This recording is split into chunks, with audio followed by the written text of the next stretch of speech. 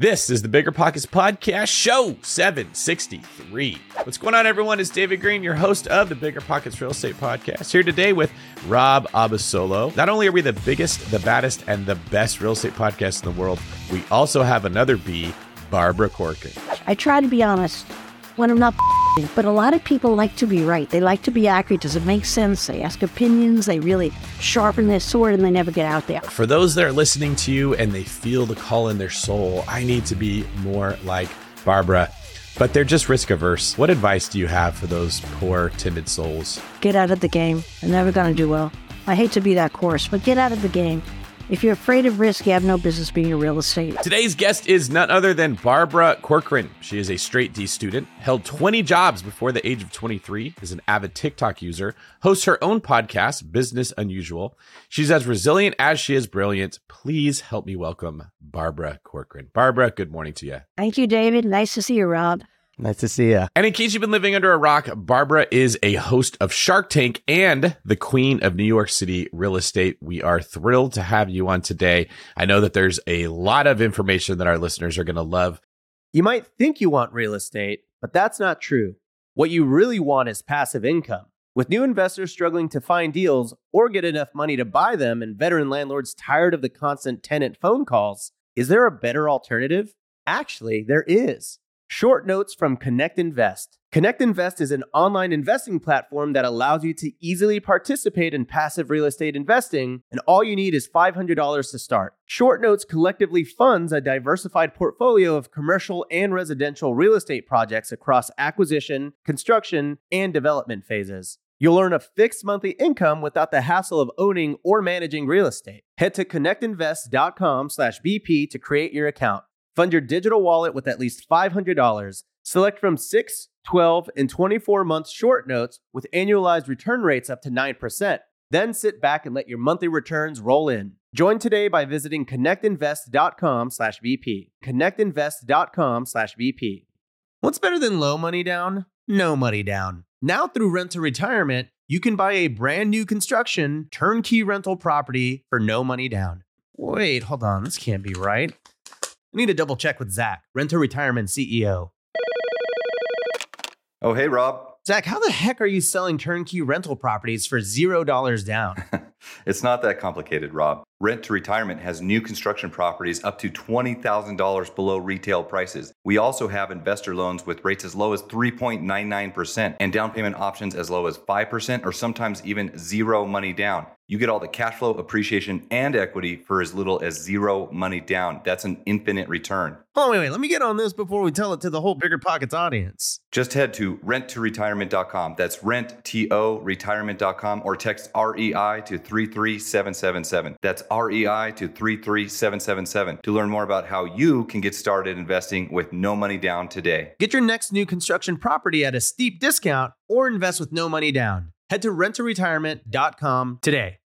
Whenever I used to travel, I would get that creeping feeling that I locked my back door. How do I know my property is going to be safe while I'm away? But not anymore, thanks to Simply Safe Home Security. I'm about to go on a 3-week trip to Copenhagen, but am I tripping about my trip? Nope. With award-winning security and peace of mind from Simply Safe, I don't need to worry. Simply Safe is a super amazing alarm system that I actually installed in my house myself personally in less than 30 minutes. And there's so much peace of mind knowing that there's something in place to protect my homes, my goods, and my John Mayer shrine. Simply Safe systems have high-tech sensors that detect break-ins, fires, and floods, indoor and outdoor cameras to keep watch night and day, 24/7 professional monitoring at less than $1 a day. Plus, Simply Safe professional monitoring agents can even help stop crime in real time by speaking to intruders through the wireless indoor camera. Hey, bud, get out of here. It's like that, but it's a lot better, I imagine. And if you buy the system and you don't love it, you can get a full refund with Simply Safe's 60-day money-back guarantee. Simply Safe has given me and many of our listeners real peace of mind, and I want you to have it too. Right now, get 20% off of any new Simply Safe system with Fast Protect monitoring at simplysafe.com/pockets. There's no safe like Simply Safe. All right, Barbara, we are going to start with a game. We call this game Two Truths and a Lie. And it should be fun. In this case, I am going to read a statement. Rob and I are both going to try to guess if it is honest or not, and then you're going to tell us after we guess. Statement number 1. Barbara's landlord once tried to evict her because he thought she was running a prostitution ring. Rob? Ooh, okay. That is very specific, and I don't think that that's a scenario that our producers would have just written to be read on the show. So I'm going to go that is true. True. Wow. I'm going to say that it is exactly what someone would come up trying to not look like they were throwing the wool over their eyes. I think this is a double agent of a question, and I'm going to go with lie. Of course it was true. I came home one night with an eviction notice on my door from being a prostitute. And the reason for that, he had a reason to do it. I guess my landlord, John Campagna was his name. He saw men in and out of my apartment all day long, but what he didn't know was that I had started a business in the apartment with my 2 roommates, and I met all my customers there. So they would come in, we'd spend an hour, and then I go out with them. We'd come in again, we go out with new guys. So he thought I was a prostitute, but what was great was when I confronted him, I went to his office and told him he got it all wrong. I was just a working girl. He gave me an exclusive on his entire building of 14 units. So I came out smelling like roses. I think I missed what the business was. What were you guys doing when you would go out with the gentleman? We were renting apartments. I started my first brokerage firm, and we were renting apartments up and down the streets of the city. So you were going to show apartments to these people. They would just meet you at your place. Now, technically, could he have evicted you for creating an unwarranted business, like a commercial business in the apartment? Was that against the lease or anything? I'm sure it was against the lease, but most importantly, if his sentiment was that he'd wanted me out of the building for whatever reason, he could have certainly asked me to move out because I had too much traffic. But you turned that into a business opportunity in the sense that you were able to lease his units, right? Yes, but you have to realize one of his arch competitors was 3 blocks south on 83rd Street, and I was renting his apartments for 10% more than the building I lived in because I was building part walls and making 1-bedrooms into 1.5 bedrooms. And so I got more rent for him, and he got jealous. That's really why I got his listings. Okay. All right. Next question. Barbara once invested over $100,000 in videotapes for property walkthroughs. Rob? Okay. Here's why I think this is true. I think it's true because Barbara foresaw that Comfy would sell $85 million when other people didn't see it coming. And I imagine that at this time, videotapes for property walkthroughs is probably kind of like a new revolutionary thing. Barbara's revolutionary, so this is true. Well, Rob, you're obviously smarter than David is. What are you going to say? You threw me off a little bit with that comment there. I'm trying to wrap my head around how these videotapes would be used to generate business. You can't put them on the internet. You can't really there wouldn't be any reason to mail them. So you're a smart marketer. I feel like they might have been trying to throw us off by using a marketing tool, but I'm going to go with lie just because I can't see the benefit of this. Who's right? Oh, you're going to get jealous of David once again. It's true, except the number was wrong. I don't know how you read that one, but it was $77,000, my first profit. I blew on homes on tape, put all my apartments on tape, and asked my salespeople, please give them out to your customers. It's going to make the shopping easier. Remember, this was before the internet. It was a disaster. However, I heard that my husband, who was a Navy captain, had played war games in Korea on this new thing called the internet. And when he told me how it worked, I slammed my apartments on there and had 2 sales within a week. I was the first firm on the internet with a lead time of 2 years because I just happened to listen to my husband and moved on it quickly. Wow. Okay, so this was sort of I would liken this to maybe like back in the day in Walmart, you would walk in and they were giving out like thousands of like AOL CDs, and you're like, yeah, I guess I'll take it. So this is sort of what you were telling your agents. You're like, hey, I've got these VHS copies of the 3rd floor walk up here on 8th Street. Give those out to your friends and family. See who wants to buy it. And then it didn't actually pan out at that time. Do you know what was wrong? You know what was wrong with that? I had my agent's name, face, professional makeup, and phone number with every apartment, and they refused to give them out because they didn't want to lose their customer to the next agent. I never thought of that one. That's why I wasted the $77,000. So had you not done that, do you think that business strategy would have taken off? Probably not. But what I do know, by doing it and failing so miserably, I had to save face and come up with a cover. And I came up with the internet, and it wasn't a cover. It was the best thing for me to step in. Okay. Very, very cool. All right. Last one, Dave. Cue it up. Last statement. Barbara was asked to speak to Citigroup, but then choked on stage.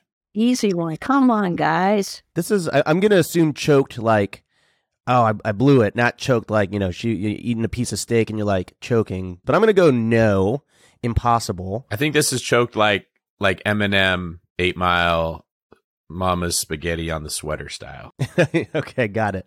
Then I'm going to go not true. I can't see it. Obviously a very charismatic speaker, so false on this. I'm going to go much more logically because we already found the lie, and since this is 2 truths and a lie, I'm pretty sure this has to be a truth. We probably shouldn't have named it that, so I'm going to go with truth. Looks to me, David, that you just had an IQ implant somewhere because you are rich. Well, I think I still won. Yeah. With that deal, it wound up as a good thing because they asked me to sit down. I was mortified. I actually got paranoid and thought everybody I passed on the street had been in the audience that night for a week. And then I realized I had to get over myself. I was going to have to public speak sometime in my life. So I volunteered to teach at NYU at night. And I found my star salesperson the first night I was teaching, Carrie Chiang.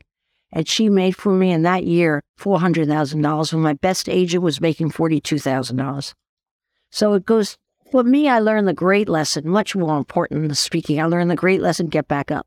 Get back up. You never know what's around the corner. Well, this is your opportunity, Barbara, if you'd like to redo the speech, a little redemption, what we've blocked off in an hour. So you can go ahead and start from the top. I'm not going to do that to you guys. It wasn't a very good speech anyway. All right. Thank you for playing that game with us. It's always fun to get to learn these little tidbits and personal stories of what someone's been through. But David, you don't look like you're having fun. You don't look like you're having fun at all. I have what's called resting cop face. They call it RCF. Oh my God. Don't let that fool you, Barbara. This is what I look like when I'm... It's intimidating. Oh, yes. As a cop, that wasn't the worst thing in the world, but I suppose as a podcast host, that's not the same thing. Would you say that most of your successes in real estate investing have been built off of failures? Yeah, because I don't know, there's something about the universe when you fall on your face, it's like bouncing a ball. The harder you hit, the more you could bounce up. And there's always another flip side to it, always another flip side. I learned that building my business very much so. In terms of investing in real estate outside of my firm where I bought properties and nurtured the properties and tried to increase the rent rolls, I don't think that really holds true that I learned from failure. I just became very careful. But I did have a wacky formula for buying real estate, and I always did well by repeating the same little dance step again and again. Do you want to know what that is? Please. I shifted your question, as you know, okay? Number one, I always bought in up-and-coming areas. I was in Brooklyn long before anybody was buying Brooklyn from Manhattan. I was in there early, and I always looked for a 10% partner. I found a local person who knew their neighborhood, loved their neighborhood, wasn't in the business. I made them the 10% partner. I put in the cash. And they found me the best property, the absolute best property. So I hedged my bet right away. I paid them the 10%, and I told them they could overpay for the property. I didn't care. And almost every property I overpaid for. I overpaid again and again and again. I've just repeated that again. And I also located the up-and-coming areas by talking to waiters, creative people, and said, where are you living now? They were poor. They couldn't pay their rent. They had 5 guys living together or 4 girls living together. And I would say, where are you living? And they'd tell me where they were living. I would go at that week and look at the area. And that's always where I bought my real estate. And that's where the biggest gain is, in up-and-coming areas. But they're risky. You don't know what you're doing. And I had a partner who knew what they were doing. Okay, so you said that you found a 10% partner. Can you explain this construct a little bit? When you say 10% partner, did you say, hey, go find me a cool building. If you find me a lead, I'll give you 10% of the purchase price? Or were they actually equity partners in that property? They were equity partners, and they stayed with me until I sold. I hold on to properties a long time because that's how you make a lot of money slowly in real estate. But when I sell, they get their 10% share. And it's substantial. Sometimes I paid off my partners with 10% that represented 50% of what we paid for the building 10 years ago because they really appreciated it. But their interest was there. Their heart and soul wasn't like a broker want to sell me something. Their interest was, I'm going to buy you the best place, the right side of the street, away from that problem, because they were changing areas, choppy areas, so you can always make a lot of mistakes there. I never made a mistake. They always found me the best stuff. That's really cool. So did they have any, if you're giving someone 10% stake in the property, Were they sort of like property managers? Did you actually empower them to actually run and maintain the property as well? Or was that a separate job function? No, I really didn't, because I knew how to run property. I had the organization set up, and that's not really what turned them on. They didn't want to collect rent and stuff, But why it worked so well is I had the money. I didn't have the time. They had the time. They didn't have the money. We were perfect partners together. Awesome. Did you ever make any millionaires out of these partners? Millionaires? Well, I had a different one in every locale I went into. No, probably not millionaires, but close to millionaires. Yeah, probably pretty close if it's 50% what you paid for the property. So I've always said this: if you can afford it, it's probably too late. Or sorry, if you can't afford it, it's probably too late for you to buy it. Like, you never really can afford the thing that you want. So you should be buying things that scare you a little bit, things that are a little bit more up and coming. And you said that you would go into these neighborhoods and overpay. Why overpay for a property at this time? Because there's something weird that happens when you're a dealer in properties. The minute I was interested in something, gosh, somebody else was interested. So I would just say right away, I'll pay 10% more than the next guy. Close it. Get your hands on it. Take it off the table. It shouldn't be that way, but it's for me, maybe I had bad luck. It always was that way. So I just decided I didn't care about overpaying. You go into a new up-and-coming area, it appreciates so quickly that 10% is absorbed. Less than a year later, you've already made up that loss, and it's not even a loss, it's a perceived loss. But you more than make it up, so why worry about it? It's history. Yeah, it's a very narrow perspective when the only way that you look at making money in real estate is from one element, such as you only look at the cash flow, you only look at the price you paid versus what they're asking for.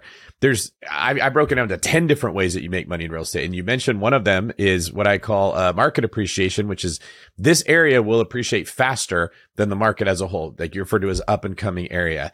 Well, if you have a really big chunk on that end, you can afford to, buy less equity, which is what I call when you pay less than a property is worth. You don't have to win as much on that side if you're getting a huge win on another side. And you're a great example, because so many people in our community would say you should never overpay.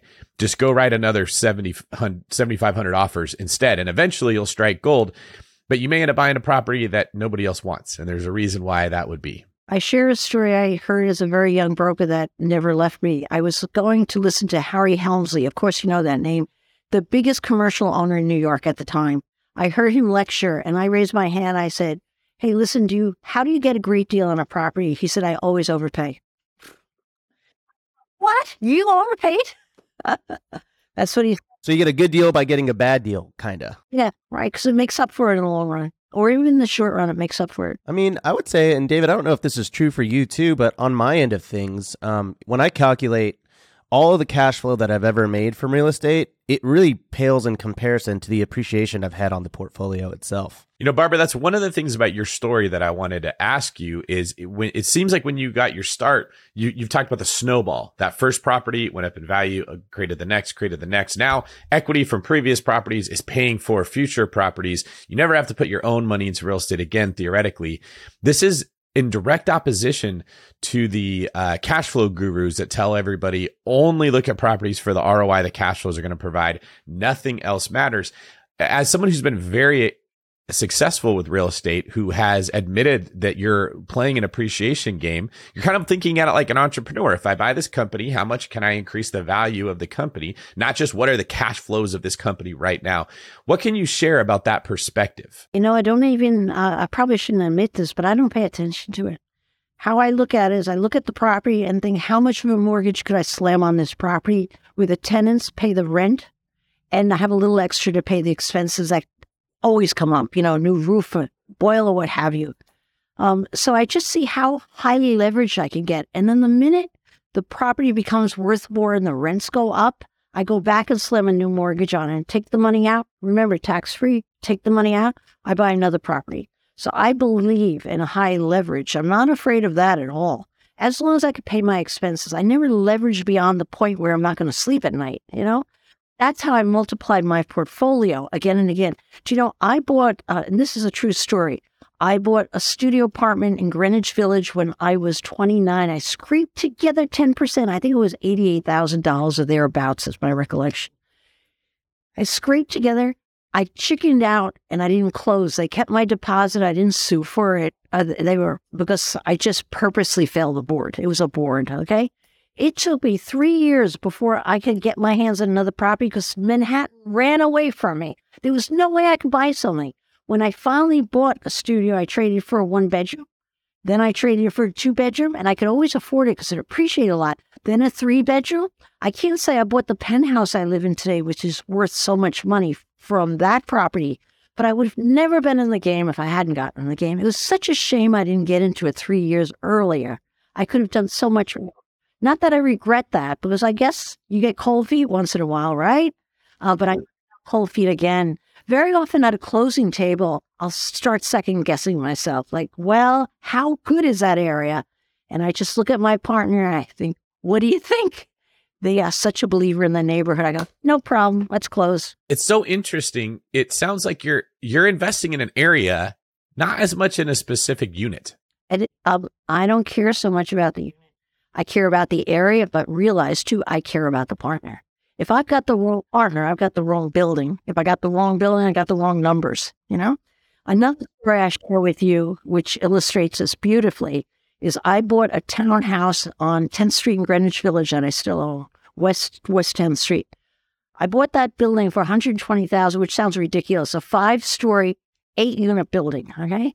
I remortgaged that building to date probably 9 times, maybe 10. I don't know if I'm exaggerating. Every time I took a chunk load of hundreds of thousands of dollars out of it, and I had a great standard of living. I always took that money out for one purpose, to buy myself a more beautiful home or a second home. It's been a cash cow. I would never sell that business. I would never sell anything. I said business. It's really like a business, a separate business. I would never sell that building.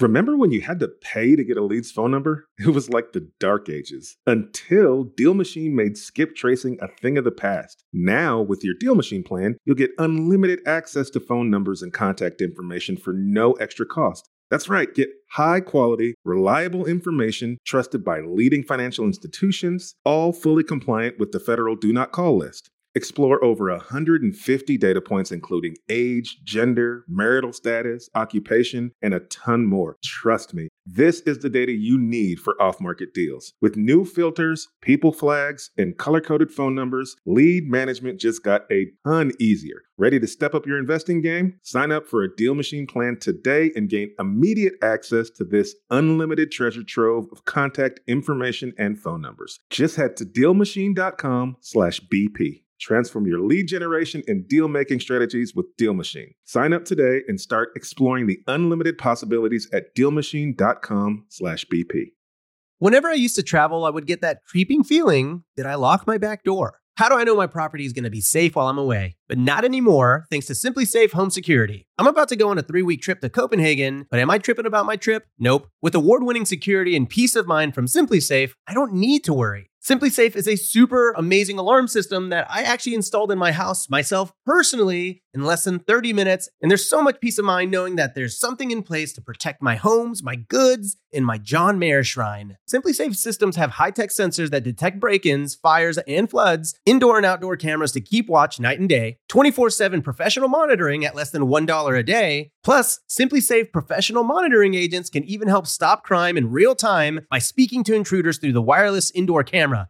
Hey, bud, get out of here. It's like that, but it's a lot better, I imagine. And if you buy the system and you don't love it, you can get a full refund with Simply Safe's 60-day money-back guarantee. Simply Safe has given me and many of our listeners real peace of mind, and I want you to have it too. Right now, get 20% off of any new Simply Safe system with Fast Protect monitoring at simplysafe.com/pockets. There's no safe like Simply Safe.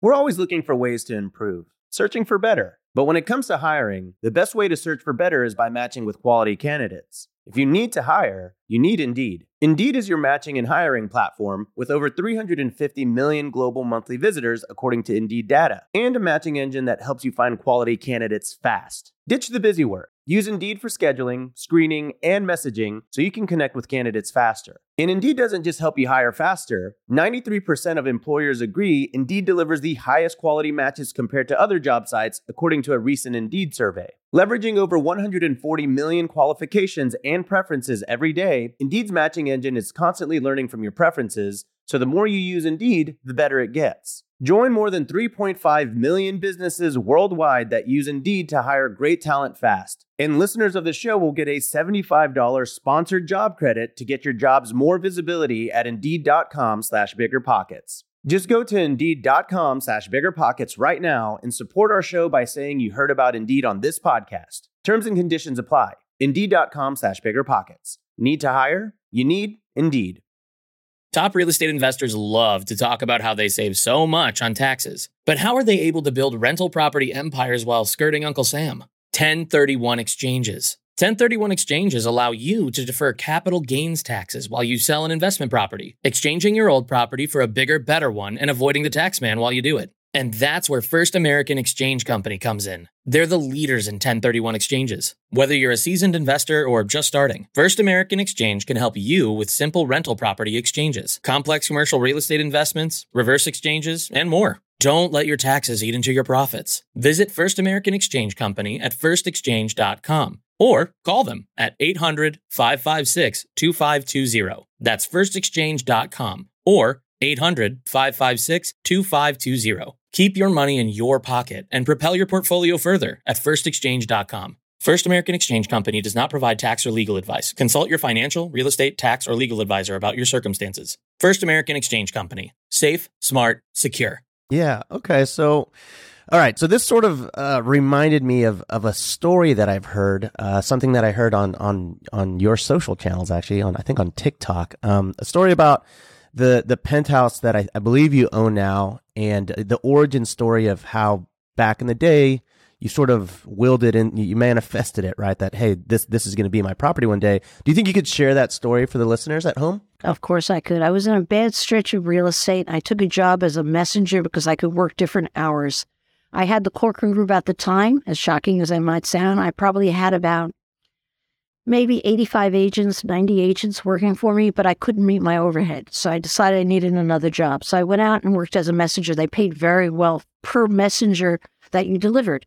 And I delivered some package to a lady up on 97th and 5th. I walked in to a house, an older lady, and I looked, and she had a stunning terrace and view of Central Park. I was blown away. I didn't know people lived like that, even though I was in the real estate business. I had never seen a place like that. And I said to her, as she signed for the message, I said, do me a favor, ma'am, call me if you ever decide to sell. Did I believe myself? Probably not, but I thought, what the heck? I'll put in my hat, And she gave me, what did she say? I think she said something, they'll take me out in a box or I'll die at this place, something like that. I left. She called me like 14 years later and I bought her apartment for $10 million. How do you like that? I don't say I manifested it. I don't think I manifested. I had a lot of good luck making money after that. And I came out of whatever trough I was in and was able to quit that job and concentrate on my business again. But I couldn't believe it when she called me. I remembered the view, and it was no different when I went back to see it. So when she called you, by the way, this is one of the most amazing stories I've ever heard. But when she called you, did she happen to remember Barbara Corcoran, the messenger? Or at this point, had your business exploded and maybe she remembers your face and she saw you on billboards? Like, how did she get in contact with you? When she saw me as a messenger, I wasn't doing billboard advertising. I didn't do full page ads in the New York Times and the Wall Street Journal. I became prominent in my field after that. I don't think she even registered my face, but she must have. But then she saw that I might have the money for that thing because I looked like a big cheese, even though most times I didn't have the money, right? And she called me on the basis of what she was seeing in the public eye. I'm just happy she remembered me. And funny enough, 2 days ago, I got a handwritten note from her. I can't remember her first name. Anyway, she said, thank you for answering my call. I'm so happy I called you to sell you my apartment. And I kept it as proof because a lot of people say, that can't possibly happen. I have it. That's amazing. Okay, well, I'm going to put it out there right now for all of the hundreds of thousands of listeners at home. Barbara, when you want to sell your penthouse, please call me. All right. I'm going to give myself a 14-year clock to be able to afford a penthouse in New York City. Deal? It's a deal, but you better shorten your clock to maybe 10 years. I'm not sure I have that much time left. All right. I'll get you. I'll start putting the feelers out around 9.5. Good enough. I won't answer your call. I'm sure my kids want my house. So that house, I mean, at the time that you bought it, obviously is very expensive, $10 million. But Was that also in appreciation play? Did you know, hey, if I buy this, it's going to be worth more one day? Or was it just more of a, I want this because I wanted it. I want to realize this goal of owning this home, and, you know, the financials are kind of the afterthought. Nothing's more luscious than having a dream come true. That's what drove me. I wanted my dream to come true. I dreamt about that place over and over again. Okay, that was the driver. But I also knew, as a real estate person, you buy on Fifth Avenue with the full park view, nobody's going to build in front of it. What's going to go wrong with that investment? Nothing. It's golden. So I had no hesitation to get a good investment as well. You've said before, Barbara, that one of your greatest assets as a business leader is your imagination. Coming up with ideas and being willing to test them. What are some of the ideas that have worked for you with real estate investing? Well, let me tell you, it's always my imagination. Because you know what? The little guy, when you're scrapping and trying to come up from the bottom, really has the corner on imagination, new ideas, and getting ideas into the street fast. My big competitors, I noticed they move slow. They have committees, attorneys, accountants. They have an idea on Monday. It might come out 6 months later. I had an idea on Monday. It was on the street by Wednesday. So I very much relied on my imagination. Probably my biggest idea that made the biggest change in my business for the very first time I did it was writing the Corcoran report. I had 11 sales for the year. It was a terrible time. Something wrong with the market. I don't know what it was. I had a complaining salesperson accusing me of not supporting them, not advertising. Well, of course, I had no money. I didn't want to tell them that. But I said, I have a great idea. And then after they left, I thought, now what kind of big idea do I have? And I thought of the Corcoran report. I took the 11 sales, averaged them out, and it came out to $58,400 and some odd change for an average apartment that I sold, my firm sold. And I published a report with one line, the Corcoran report, conditions and trends in the greater New York City marketplace, and sent it to the New York Times. Every writer who wrote that day. And 2 Sundays later, I was on the front page of the real estate section. According to Barbara Corcoran, prices have reached an all-time low using my figure based on 11 sales. And that day was a bellwether change for me in my career, because people would call and I could hear my agents on the phone saying, oh, you've heard of us? Usually they were on the phone saying COR, COR, that kind of a thing. We were found. Suddenly people thought I was smart. Like, was I smart? No, I was clever. But a lot of people like to be right. They like to be accurate. Does it make sense? They ask opinions. They really sharpen their sword and they never get out there. I got the idea, slammed it, whatever it was, and threw it out to the marketplace. And only a percentage worked. But believe me, the things that worked for me and my company work at least 5 times more than anybody else, because I was always out there trying stuff, and I ran lean and mean and fast. That is such a good point. I can't let us pass this over. I've noticed this as a real estate broker, real estate investor, real estate everything. People that come into our business from other professions, architects, engineers, anyone that was somewhat analytical. Oh, God. Yes, you're making the same face that we all make when we get those people. They want to make a spreadsheet of the 18 properties that they don't want to buy and go over all the reasons they don't want to buy it with you. Wasn't that true? Yes. Especially bankers, finance guys. Oh, my God. Yes. Anyone that has an analytical mind is also trained to not make mistakes. And they've got this emotional relationship with numbers where they believe making a mistake will lose you money or cause you pain in some way. And the way you win at life is to never make a mistake. And it is a very difficult gateway that you've got to go through to make money in real estate, where you learn making mistakes does not lose you money. Like you just said, throw as much out there as you can. The more things that stick are what are going to make you money. That you can do nothing wrong in a day, make 0 mistakes and make no money. You can do 20 things in a day. 17 of them were wrong, but your 3 wins were still more than the 0 wins that the analytical mind had. And I know people that are listening to this are having a hard time gaining traction. They're having a hard time getting going. Listen to what Barbara's saying here. Stop thinking that avoiding mistakes is the way that you win in the space with real estate. Any advice on that topic, Barbara? Yeah, I would say that I tried, you have some very brilliant people in the game, people well-educated. I always lose my money with Harvard MBAs. I'm sorry. I shouldn't say that. I always do. If they're in the game, I'm like, not going there anymore. You get a left brain type of person, terrible for investing in real estate because they lack one thing in their DNA. They're risk aversive. If you're risk aversive, you can't win at real estate. You got to have blind faith a lot of the time. I think, what am I, crazy? But I'll do it anyway because I've come this far. I'll do it anyway. It's different. Maybe they run funds and then punch numbers, but they never make a lot of money. I'm telling you, the scrappy first generation immigrant that doesn't know any better is much more apt to make money than the Harvard educated kid that just came out of school has been working for 10 years. And it's not to say that numbers don't matter. It's that being in love with the numbers is the problem. It's having the vision. It's seeing the opportunities. Oh, that's such a good point. It made me think about when someone wants to, date someone. Nobody wants to be courted by a guy who just overanalyzes everything and never makes a mistake. They want a person who's going to put themselves out there, be passionate about what they're doing, try different things, show the love that they have for someone. That matters so much more than the person who's like, I made sure we had reservations at every single restaurant at the exact same time. And I scanned the menu before we even went, so I knew what I was going to order. Like, that isn't what makes anyone fall in love, right? Real estate won't fall in love with you if that's the approach you're taking. It's so true. It's so true what you just said.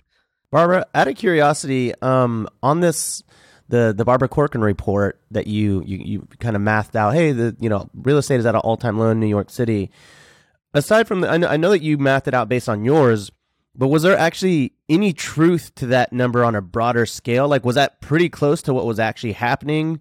Did anybody ever call you and say, hey, that's not true? Or, hey, how did you know? Like, I was kind of curious how your data actually ended up comparing to the actual data of New York. Did you ever look into that?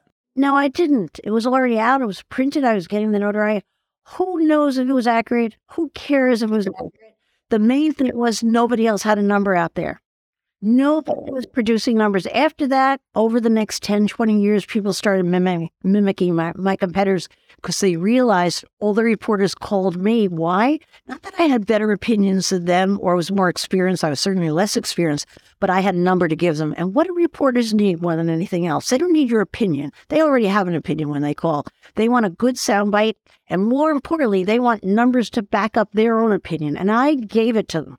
I mean, if I had a reporter call me and say, hey, I'm working on a Russian oil well story, and I wonder if you have any rich Russians that I could talk to, I found them a Russian to talk to, or two or three.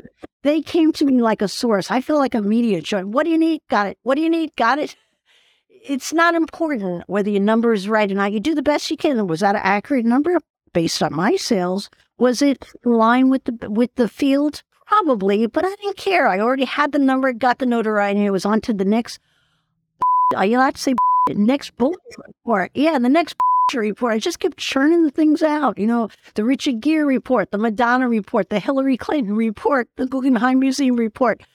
I would grab any number, average out, and pop it out there because I had the nerve enough to have I didn't have the decency enough to wonder if my numbers were right, Okay, I love it. So, I mean, you said you were clever. Obviously, what was happening here is you're a genius marketer, and that comes into play with something that I heard about, a word of mouth campaign that you had when you were trying to sell out a unit or sell out a building. Could you tell us that story too? Oh, you're probably referencing the 1 day, 1 price sale. And by the way, exaggerated. I'm not a marketing genius. I just take risk. I'm good at that. I swear to God, that's the baseline of the whole thing. No, I had 88 apartments that an insurance company and developer came to me came to every broker in town. We need to sell these. Interest rates were 18%. Can you imagine that? That's why when everybody's excited about the high interest rates now, I'm like, what are you talking about? Interest rates were 18%. No one was buying anything. And they said, we have to sell these 88 units and we don't want to auction. We don't want a public sale because we don't want to be embarrassed. I looked at the units. They didn't have kitchens, high floors, low floors, back apartments, creepy lobbies. They had everything wrong. So I went back and said, no, there's no way to sell it. I'd like to tell you differently, no way to sell it. I met with the developer and the insurance company. And interesting about motivation, the developer, Bernie Mendick, who is since deceased, he said to me, you're a smart girl, you'll figure it out. And I had to rise to his occasion. I went home that night and thought of a puppy sale my mother brought me to, where all the puppies were given away and there were too many buyers for the puppies. So I did an exact knockoff on that. I went back and I said, we're pricing all the units alike. Back apartments, high floors, low floors, all alike. You give them the mortgage so they don't have to worry about the mortgage at 2% down from the 18%. Okay, we'll have a 1 day sale. First come, first serve. And I opened that office on the Upper East Side in the morning around, it was due to open at, I think, 8 o'clock, but I was there at 6:30. I had over 150 people in line waiting for those 88 apartments. And I said, go. I gave them the sheets, the addresses. They ran. Husbands, wives, single people ran to see the apartments they wanted the best for them. It was sold out, I would say, with less than 2 hours, I made $1 million. Who would ever see that thing coming? And you know what the key to it was? It wasn't enough to go around. And even the guy who got the loser, the really disgusting apartment with the same price as everybody else, he was happy because he saw how many people were waiting behind him who couldn't get anything, you know? So that was just a marketing way, a secret sale with no advertising to support it, but it worked like a dream. How many units did you say that you sold? 88 units, and the average sale price, well, right now it won't sound like anything. The average sales price, I think, was $64,000. Wow. No, I mean, that's 88 units. I'm sure that's got to be a record in New York for the fastest building ever sold out. If listeners want to hear more about this story, you tell this a little bit more as well on TikTok in your Get Ready With Me video, right? Yes. Looking at that one, I believe it had over 1 million views. Yes, I think it may have, you know? I think it's because I look so good without makeup. Yeah, no, it's a very fun series. I think your social platform and in all of the stories that you tell really are a very fun thing to watch. I find myself on your reels all the time. Something that you mentioned a little bit earlier about the 18% interest rates. You know, I say this all the time. I mean, I say that interest rates used to be 16 to 18% back in the 80s, 90s. And then a lot of people say, yeah, well, the cost of living back then wasn't all that high, so it's not the same. Well, and that's what I was going to ask. It's all relative. So when you sort of look at it, having seen your career play out, do you feel that, you know, like a 7.5%, 8% interest rate is really detrimental to the success of people in today's market? Well, it is in this one regard. It keeps people out of the market because of their expectations. Remember, we got until last year, we were accustomed to 3%, right? I think that's what the mortgage rate was. Yeah. And then percent. Yeah. So we got accustomed to that. So everything is relative. Like, oh, I wish I had gotten it. Then I missed the boat. No, it's not that way at all. And it was just as expensive to live in New York. I'm telling you, but people still borrowed at all along the way, 14, 15, 16. Once it got beyond 16, people started pulling back. But today, people are pulling back at what, 5%? Where is it now? I don't even keep track of it, honestly, because it seems so cheap to me. You know, I don't think that's true, the premise that people are giving you at all. No. I still feel like there's deals to be done because of the low interest rates. I don't label it as high. I remortgaged all my buildings in the last year at a higher rate. I probably should have done it a year early, but it's still a cheap rate. My God. Well, you did mention you know, you would buy this property and then you would slam a new mortgage on it once the rents went up.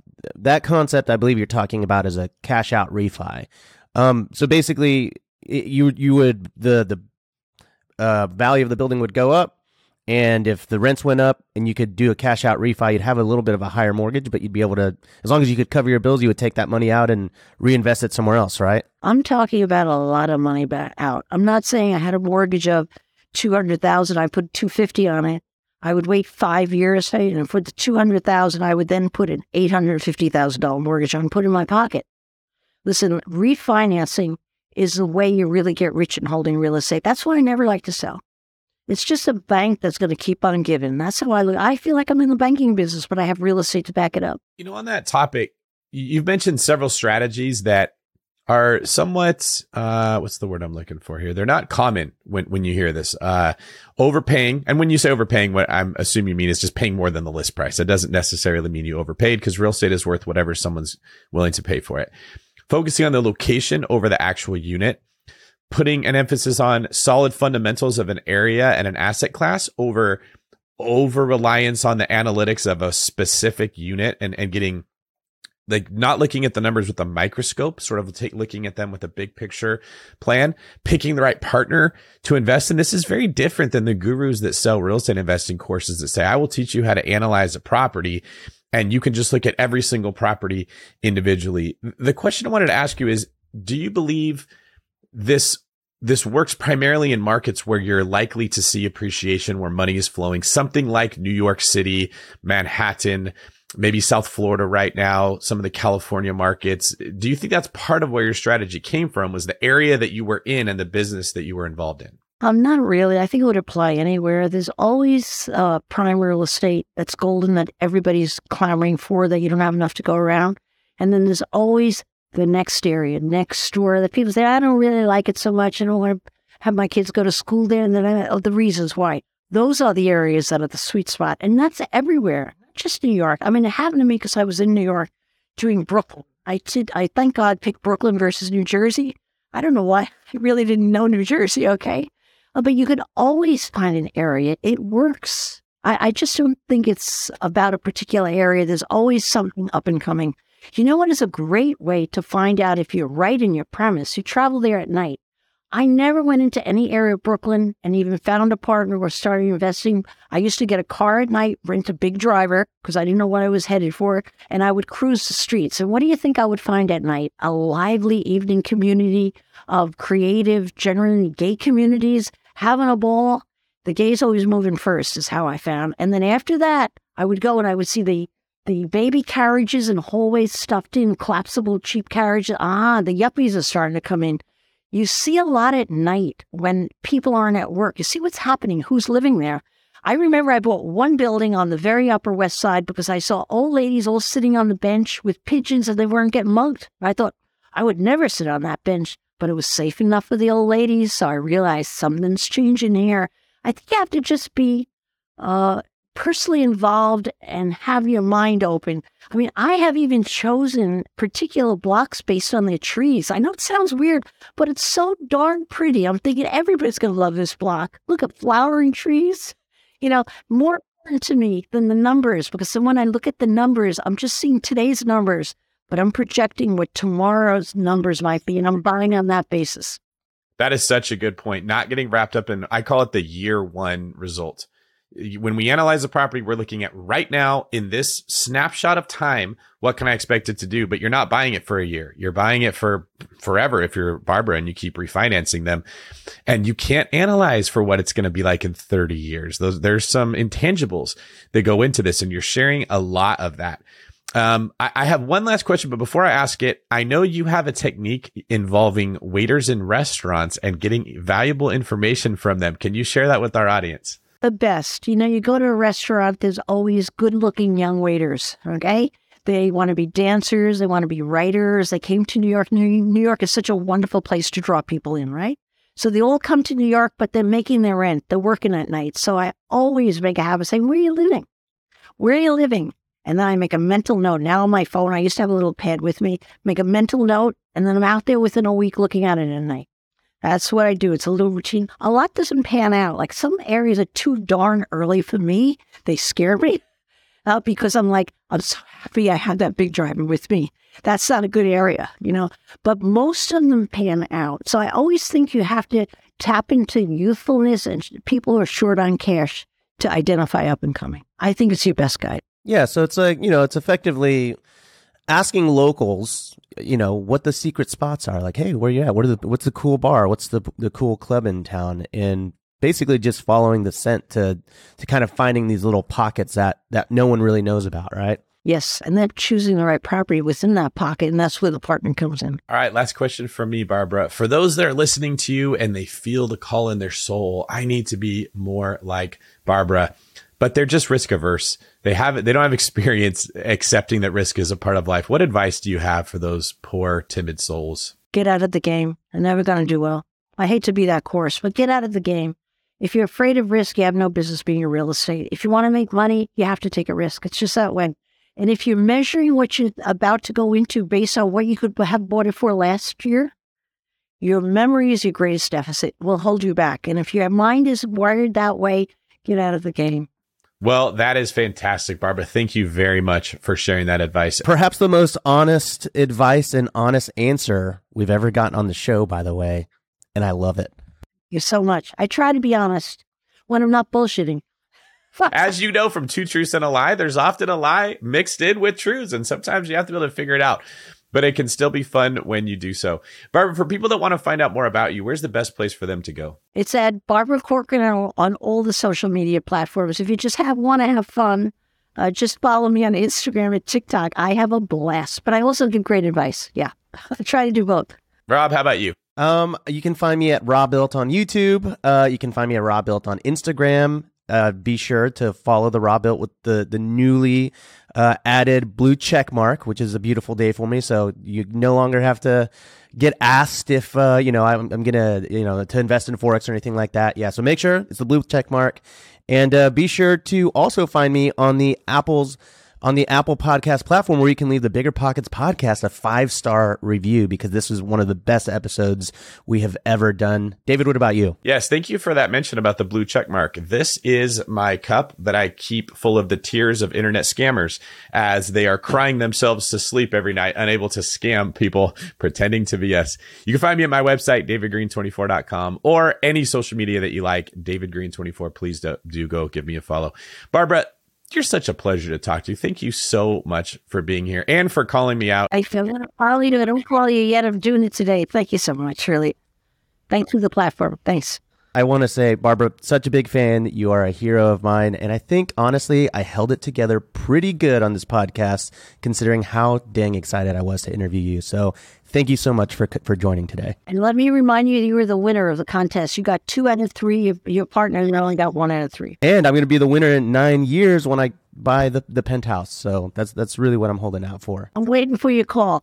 Is this you? Is this you? It is. This is David Green for Rob Bucket of Nuggets Abasolo, signing off.